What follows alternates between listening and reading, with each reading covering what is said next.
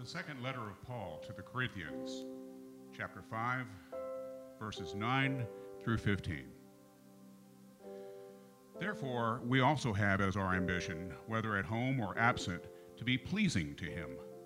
For we must all appear before the judgment seat of Christ, so that each one may receive compensation for his deeds done through the body, in accordance with what he has done, whether good or bad. Therefore, knowing the fear of the Lord, we persuade people. But we are well known to God, and I hope that we are also well known in your consciences. We are not commending ourselves to you again, but are giving you an opportunity to be proud of us, so that you will have an answer for those who take pride in appearance and not in heart. For if we have lost our minds, it is for God. If we are of sound mind, it is for you. For the love of Christ controls us, having concluded this, that one died for all, therefore all died. And he died for all, so that those who live would no longer live for themselves, but for him who died and rose on their behalf. Please be seated.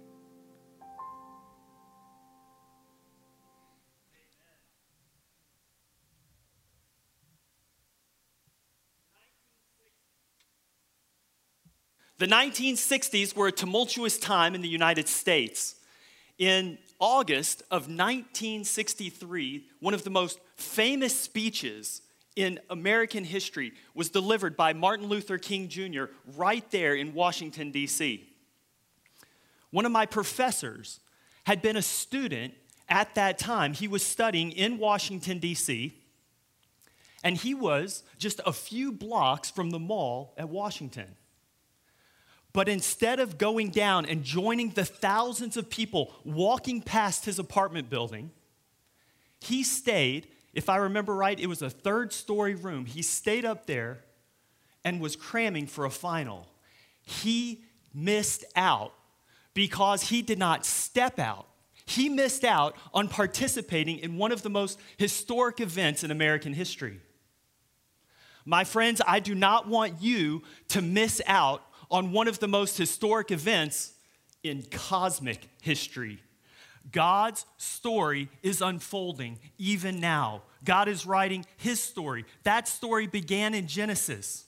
It's one day still future. God's story will culminate as it's described in the book of Revelation.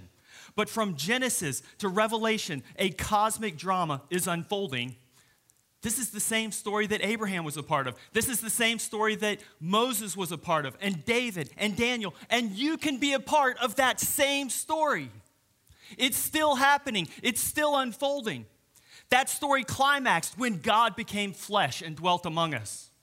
When the fullness of time came, God sent forth his Son, born of a woman. 1 John 4:14, the Father sent the Son to be the Savior of the world. Jesus was born in a manger. He grew up. He taught. He performed miracles. Then he died on the cross. He was buried. He rose again. He ascended into heaven. And he's coming back again one day. You have an opportunity to be a part of spreading that story. This good news about Jesus has been handed down through the ages. Think about the person who shared the gospel with you, this message, this gospel story. Maybe it was a friend. Maybe it was a parent. Somebody shared the gospel with you. Maybe someone invited you to church and you heard it from the pastor. Maybe someone put a piece of literature in your hand. But someone, a messenger, a representative of God with the gospel, took this message and passed it to you. Now, if you could trace back your spiritual lineage, your heritage, you would find that somebody did the same thing for them. Somebody brought the gospel to whoever brought the gospel to you. And somebody brought the gospel to whoever brought the gospel to them. And you could keep going back and back if you could trace out your spiritual lineage, your spiritual heritage, all the way back to the apostles and Jesus. There is an unbroken chain down through history that leads to you hearing the gospel. Now, wouldn't it be a shame if you were the last link in that chain? This morning, a man shared about you can be one of those dominoes in someone's life. What if you were the last domino in that line? Or in the tree, the spiritual tree, you were the last bit of the branch and it stopped right with you. Wouldn't that be a shame? This chain that stretches all the way back to Jesus and the apostles. My friends, I want you to experience God, and you're only going to do that if you participate in God's mission, if you make your story a part of His story. I want you to step out so you don't miss out. I'm not talking about missing out on heaven. I'm talking about missing out on all the fullness that God has for you. We're looking at 2 Corinthians chapter 5. Look in verse 15. He died for all, so that they who live might no longer live for themselves, but for him who died and rose again on their behalf. The order is important. First, you're saved, then you serve. This is the important order to get in your mind. You are saved from sin for a mission. Before you step out, you got to ask, what's holding me back? Why aren't I stepping out? What's holding me back? Whatever you are holding on to is holding on to you. If you're holding on to something, it's holding you back. What is it? Ask yourself, what am I holding on to? What's holding me back? What's preventing me from stepping out? Is it comfort? Is it my lifestyle? Is it control? Am I in debt? Is it the predictability, a stable job? Is it sports? Is it some sin that you are unwilling to let go of?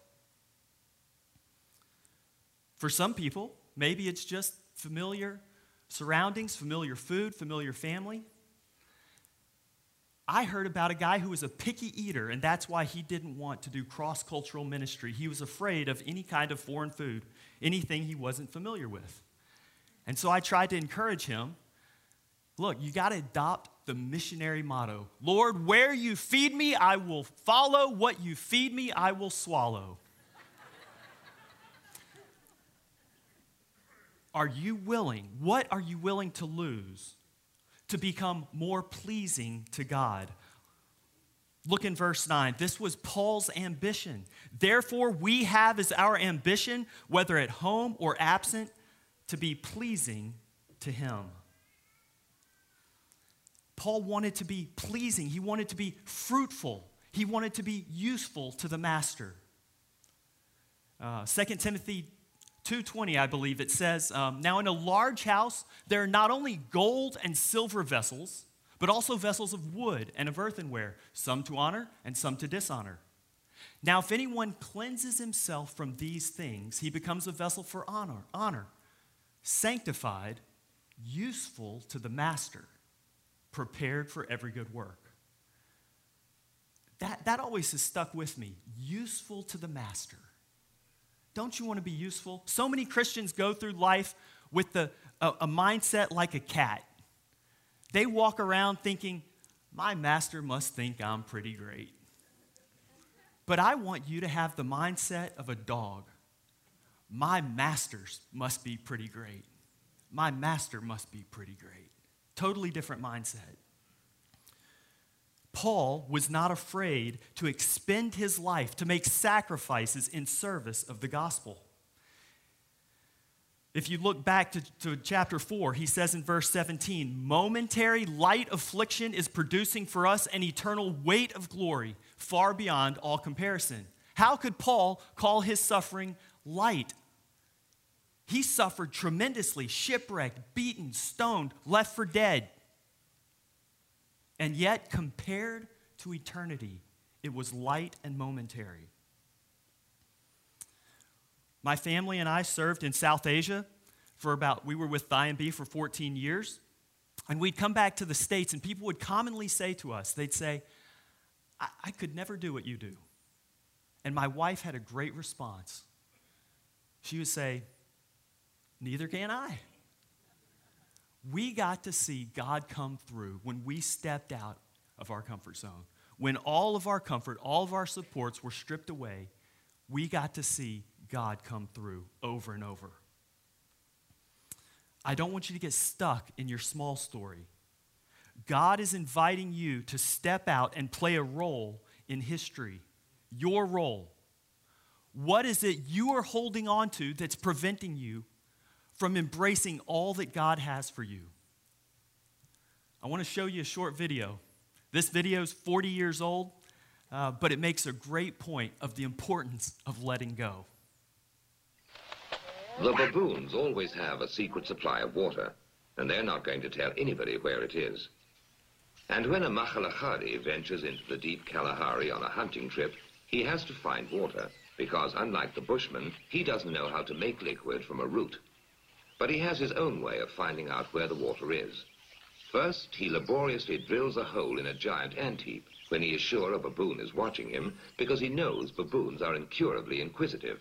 Next, he puts some wild melon seeds into the hole and works them in so that they drop into a hollow. Then he saunters off, knowing the baboon is burning with curiosity. The baboon doesn't trust that human being at all, so he plays it cool. But he's dying to know what gives in that confounded hole. Finally, Mr. Inquisitive can't take it any longer. He's got to know what's in there. He reaches in, grabs a fistful, and now his hand's too big to come out. If he had the sense to drop the seed, he could free his hand.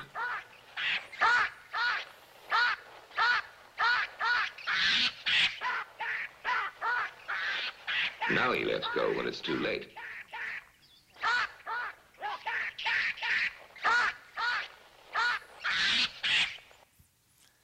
Let goods and kindred go, this mortal life also. The body they may kill, God's truth abideth still. Those words come from the famous song, A Mighty Fortress is Our God, written 500 years ago by Martin Luther. Not Martin Luther King Jr., Martin Luther. And he was inspired to write those words by Psalm 46, reading Psalm 46, the very first verse of that psalm.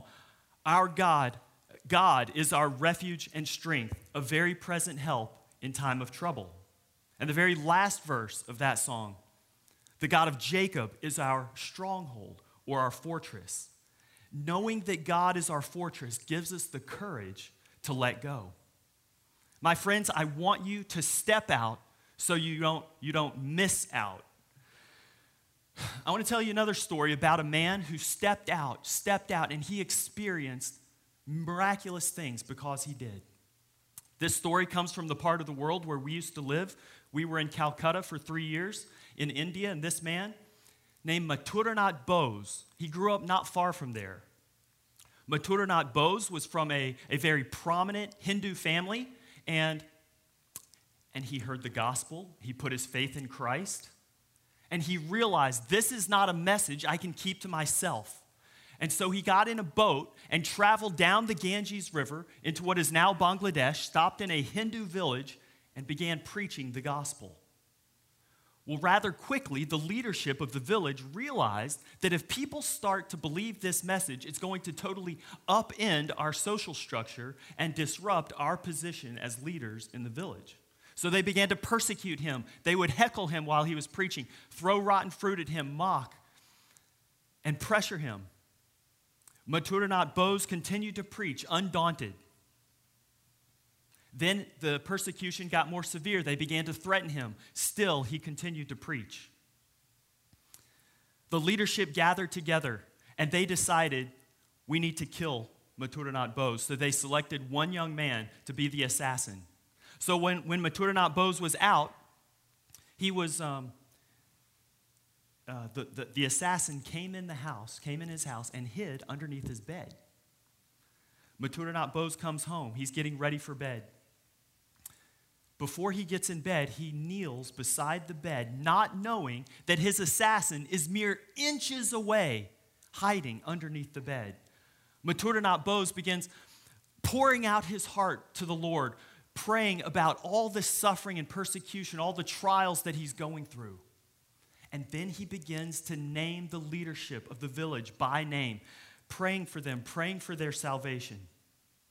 And then he mentions the assassin by name.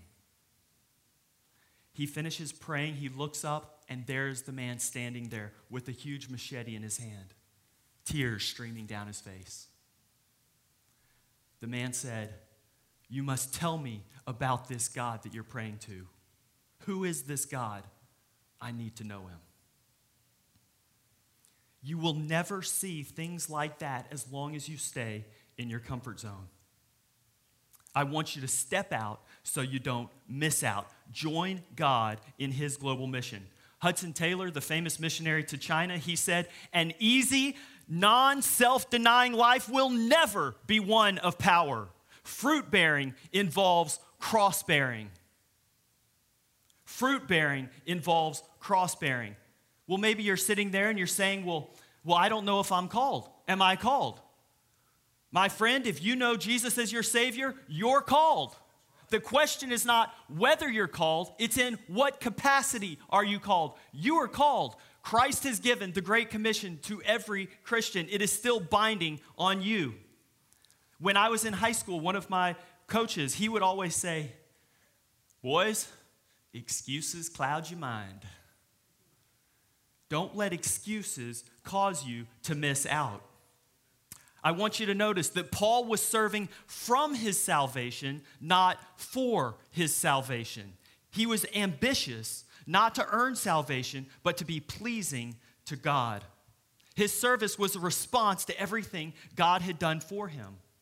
I heard someone say not too long ago, graced people are grace people. Have you been graced? Graced by God. He has poured out his abundant generosity on you. Think about the untold, incalculable blessings that he's poured out on you. If you know him as Savior, you've been justified, you've been forgiven, you've been given eternal life, united with Christ, adopted by God. You have access to God as your heavenly Father, sealed with the Holy Spirit, gifted by the Holy Spirit. You have a new name, a new nature, a new family, new desires, new power. But you haven't been blessed simply to wallow in the blessings. You've been blessed to be a blessing. You're not supposed to just soak and sour. No. You're supposed to be a channel of blessing to others. You've been given a great privilege and called to a great purpose. We're saved from sin for a mission. Now, I know that in this church, you are spiritually well-fed. Pastor Brunson was my pastor at First Baptist Dallas and then at First Baptist Jacksonville. And so I know you're getting well-fed from God's word. But what happens if you're always taking in but never giving out? You get spiritually constipated. Now, I hate to use that kind of language, but it's true. That's what's going to happen if you are merely hearers of the word and not doers of the word. Do you know that's actually how Elvis died? Elvis died of constipation. And when they did an autopsy, they found 5-month-old food in his intestines. I don't want you to be spiritually constipated. Notice that Paul was motivated not out of a desire to perform or impress or try to earn some kind of thing, but to be pleasing to the Lord. In 2007, I had the opportunity to go to Jordan, and I met a Jordanian man there who just loved King Hussein. King Hussein was the ruler of Jordan from 1952 until 1999 when he passed away. And this man had nothing but good to say about King Hussein. And he told me this interesting story about a very popular radio program that everyone loved to tune into. And it was a call-in show. And even the king liked to listen to this program. And the host was real funny, but people would call in, and the whole premise of the show was that people would call and gripe or complain about whatever problems they had in their life, whatever was wrong with the country, and then the host would make light of it. One day, a man called, and he was really in a bad way. He was in dire straits. He needed a blood transfusion or he was going to die. He was very ill. And he was explaining his story and his situation. There was no blood down at the blood bank. The hospital, they couldn't find anyone to donate the kind of blood that he needed. A few hours later, he received a phone call. Come down to the hospital as quickly as you can. When he walked in, there was King Hussein hooked up to the IV, donating his own blood. The blood saved the man's life. Now, do you think you could find a more loyal subject in all the kingdom? Anyone who loved King Hussein more than this man? He had royal blood in his veins. He had been saved by the king's blood. My friends, you have been saved not merely by the blood of Jesus. He didn't merely donate his blood. He gave his life. He made a life donation for you. Look in 2 Corinthians 5:14. Look what it says. For the love of Christ controls us, compels us, consumes us. Having concluded this, that one died for all, therefore all died, and he died for all, so that they who live might no longer live for themselves, but for him who died and rose again on their behalf. You have been saved by royal blood. Our life then becomes a response to that love. We love because God first loved us. Now, this passage is really fascinating because it unites two things that are often pitted against each other: love and fear. Look right there in verse 11. Therefore, knowing the fear of the Lord, we persuade men. But then in verse 14, for the love of Christ compels us. Fear is the appropriate response to the Lord's power and authority. He is the judge, and all will stand before him. Love is the appropriate response to the Lord's sacrifice. He is our Savior. Someone said, being deeply loved gives you strength, but loving deeply gives you courage. Now look in verse 10. It says, Paul was motivated by his expectation of Judgment Day. He knew Judgment Day was coming. It says, for we must all appear before the judgment seat of Christ. Now, I remember the first time I ever heard this concept, I was really confused. Wait, Christians have to stand on Judgment Day? I thought Jesus took our wrath in our place. I thought he bore the penalty. I thought he rescued us from Judgment Day. Students of the Bible have discerned that there are two judgments coming, one for believers and one for non-believers. Now, the one for believers is not about condemnation. No, Jesus has saved us from damnation. He has saved us. He's rescued us. So this judgment is not for condemnation. It's for commendation. I get that from verse 10. Look what it says. For we must all appear before the judgment seat of Christ, so that each one may be recompensed for his deeds in the body, rewarded. This is a judgment for not whether you're saved, but what you did with the salvation that you were given. Not to determine salvation, but to evaluate our service.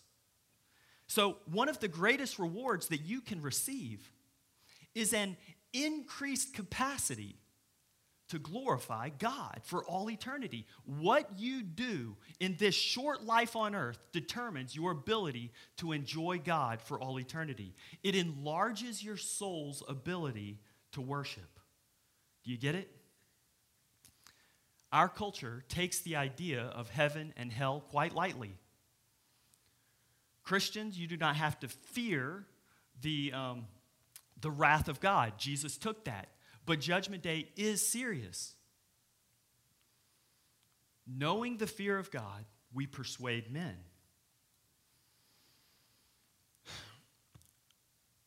There's a lot of mockery that goes on in our culture about the afterlife. There's some TV program called The Good Life that just makes fun, makes a mockery of heaven and hell. It's very serious. But it's real, and Paul knew it, and he was looking forward to it, and he used it as a motivation. A couple weeks ago, I was preaching in Kansas at a little church, and during one of the breaks, this sweet old woman came up to me, and she said, I've worked in hospice for 8 years. And so hospice is really rough because the patients aren't coming out. But then even within hospice, there's an even more difficult, challenging service called angel care. And angel care is when you are with the patients during those final hours and moments before they die. And this woman told me that she would often volunteer for the angel service just to relieve her fellow nurses of this tremendous burden. And she told me I could almost always tell, even before I asked, if they knew the Lord. She said it makes such a difference how they pass if they know Jesus as their Savior. When I was in high school, one of my friends, was named Adam, and he was a pastor's kid. His dad was a pastor, and his mom, Nelda, was such a godly woman. Just being near her, you could sense the aroma of Christ. Such a godly woman. But cancer racked her body, and she was non-responsive to all the treatments. And so she just withered down to just a skeleton of her former self, bedridden for weeks. And then for several days, she hadn't been able to lift her head off the pillow or even communicate. Just her eyes were glazed over. And so my dad went to visit the family, and then all the family there was gathered around. They knew it was her last moments. And then, for the first time in days, she sat up, lost the glazed look in her eyes, smiled, and began to wave. She was looking around and waving and smiling. But she wasn't looking at the people in the room. She was looking past them and smiling. And then she laid back and died. When we lived in Calcutta, our pastor pastored this family, was in his church, and he shared the gospel with the young lady that was part of this family over and over. And this young lady steadfastly refused to trust in Jesus, rejected him over and over.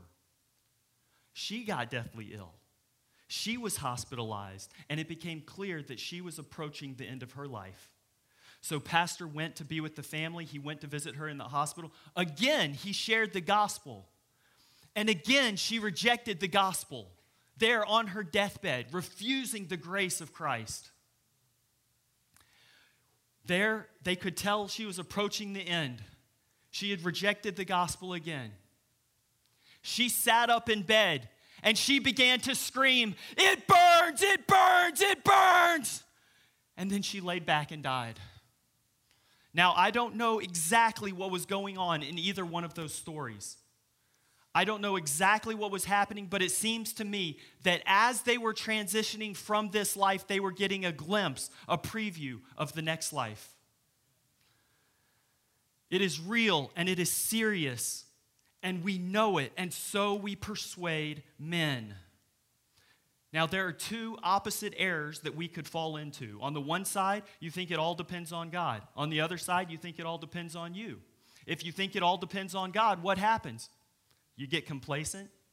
You get lazy. You lose your sense of urgency. You quit calling people to make a decision. On the other hand, if you think it all depends on you, what happens? You get panicked. You feel guilty all the time, crushed under the weight of guilt. You start manipulating people, trying to force a conversion, force a decision. Overly pragmatic. You might cut corners theologically or dilute the gospel or something like that. No. God is sovereign. His agency is supreme, but it does not cancel out our agency. He invites us to play a role. He calls us to be co-workers, co-laborers with him. But my wife likes to say, he does the heavy lifting. Amen.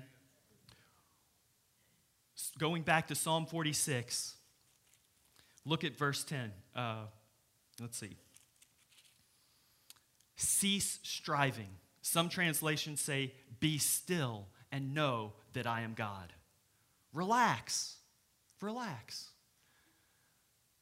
We get to serve out of rest, out of confidence that God is in control. We get to participate. Your participation is important. God loves to use his children to be a part of his plan. But I want you to step out so you don't miss out. How do you avoid missing out? By aligning yourself with God's heart. God's heart is for the nation. Does your heart beat to the rhythm of God's heart? Now, I have to admit something. For years, I misread the Bible. Because if you read the Bible, you can't help but notice from cover to cover, it's talking about the nations. God blessed Abraham. He said, I've blessed you to be a blessing to the nations. So all the nations of the earth will be blessed. Somebody said if you took missions out of the Bible, you'd be left with a front cover and a back cover. But I thought, especially in the book of Psalms, that whenever it talked about God ruling over all the earth, this was poetic language. I mean, it's a book of poetry. So poets use hyperbole. They use exaggeration. You know, when I read things like from Psalm 22:27, all the ends of the earth will remember and turn to the Lord. All the families of the nations will bow down before him. I thought that was poetic language. No. The more I read the Bible, the more I realized these kind of verses are all over the place. The plan God set in motion in Genesis will culminate in Revelation. Now look, Psalm 46:10, cease striving and know that I am God. Now we like that pithy little part of the verse, but it doesn't stop there. There's not a period there. It says, it continues, I will be exalted among the nations. I will be exalted in all the earth. Are you going to be a part of it? Now, speaking of Psalm 46, you never know what you're going to learn in church. Some people think there's a hidden message here in this psalm, in Psalm 46. When I lived in Dallas, I volunteered at the prison, and I would talk to people who were in solitary confinement as a volunteer chaplain. So one night, I knocked on this guy's door. I said, hey, do you want to talk to a volunteer chaplain? He said, oh, yeah. I got a question. I need help.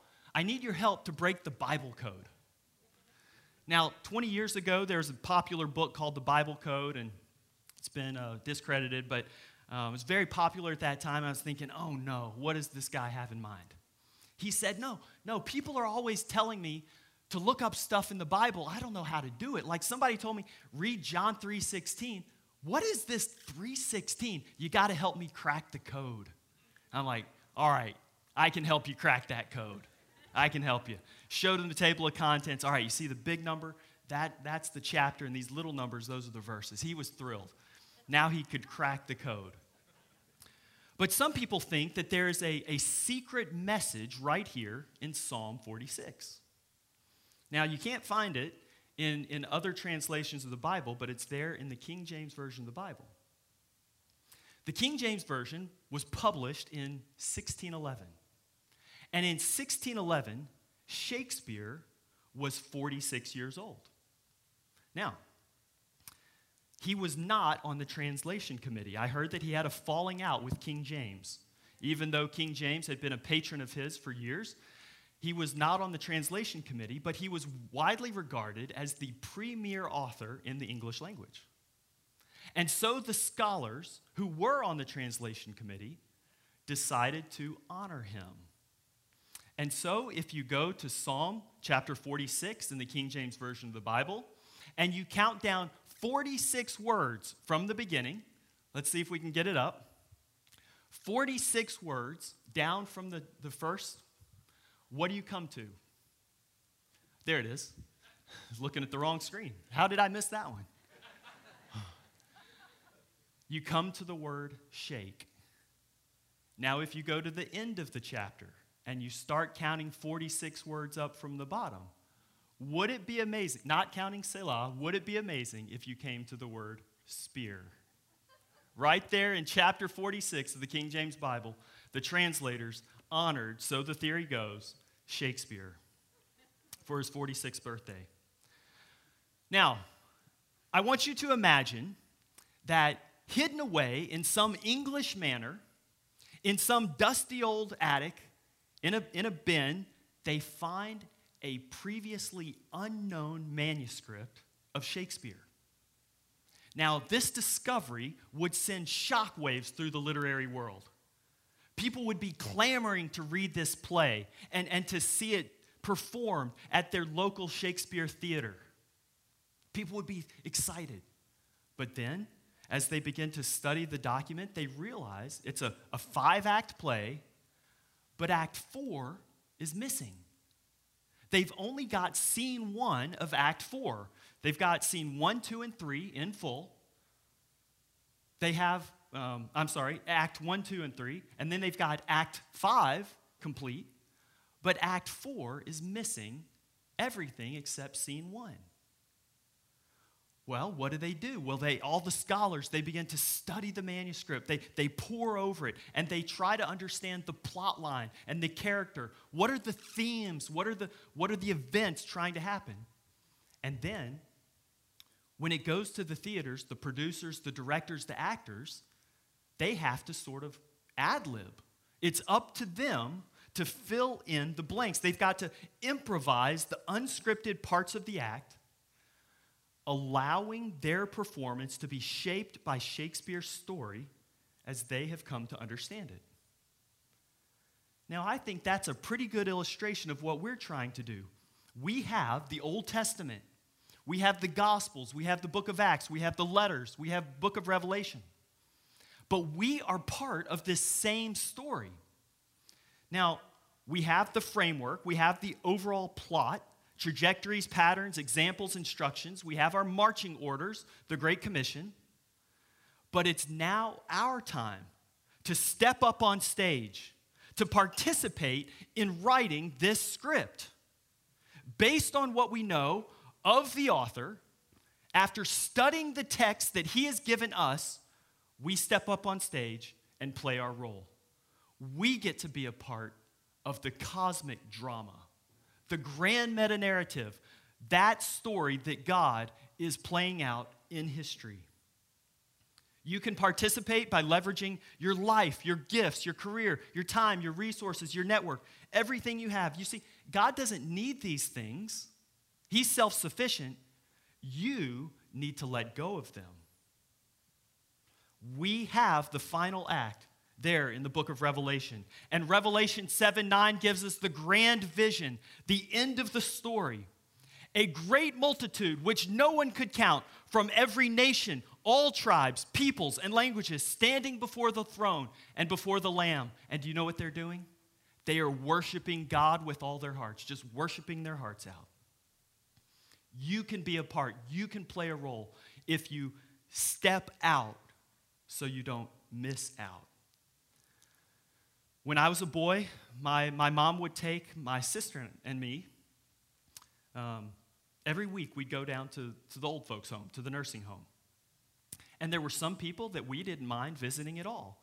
There were two kinds of people that we noticed in the nursing home. There were people with happy wrinkles and people with sad wrinkles, grumpy wrinkles, my sister and I called it when we were little.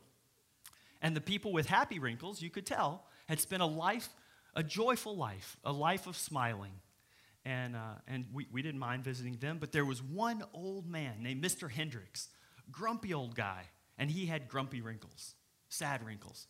And we hated visiting him, but my mother very faithfully shared the gospel with him over and over, and he didn't want anything to do with it.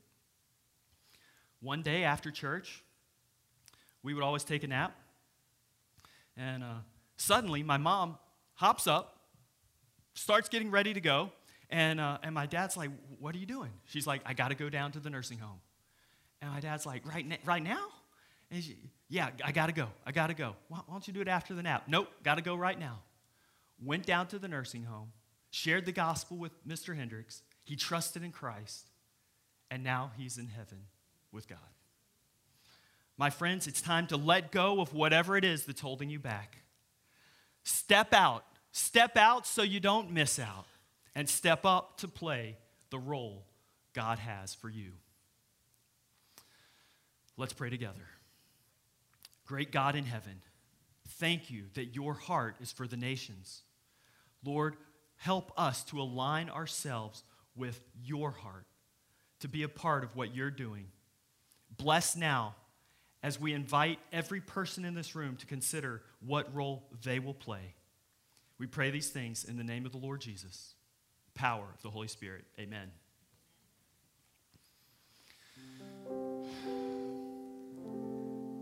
If you realize that you are not participating in the way God wants you to, if there's something you are holding on to, I want you to do business with God and ask, what am I supposed to do with this? Am I getting spiritually constipated? How do you want me to participate? But even before that, backing up, if you don't know for sure that heaven is your home, if you have never trusted in Jesus as your Savior, if you don't have confidence that you have eternal life, that's priority number one. Jesus died for you so you could be forgiven. He shed his blood. He made a life donation so that you could have eternal life. If you need to trust in him, that's all you have to do. Just say, yes, I trust in Jesus. I realize my own efforts are inadequate. Then I want you to make a decision right now. You come talk to pastor, talk to one of the other pastors. This is the most important decision you will ever make. If you know Jesus as your Savior, praise God. But you're not only saved from sin, you are saved for a mission. Won't you respond right now?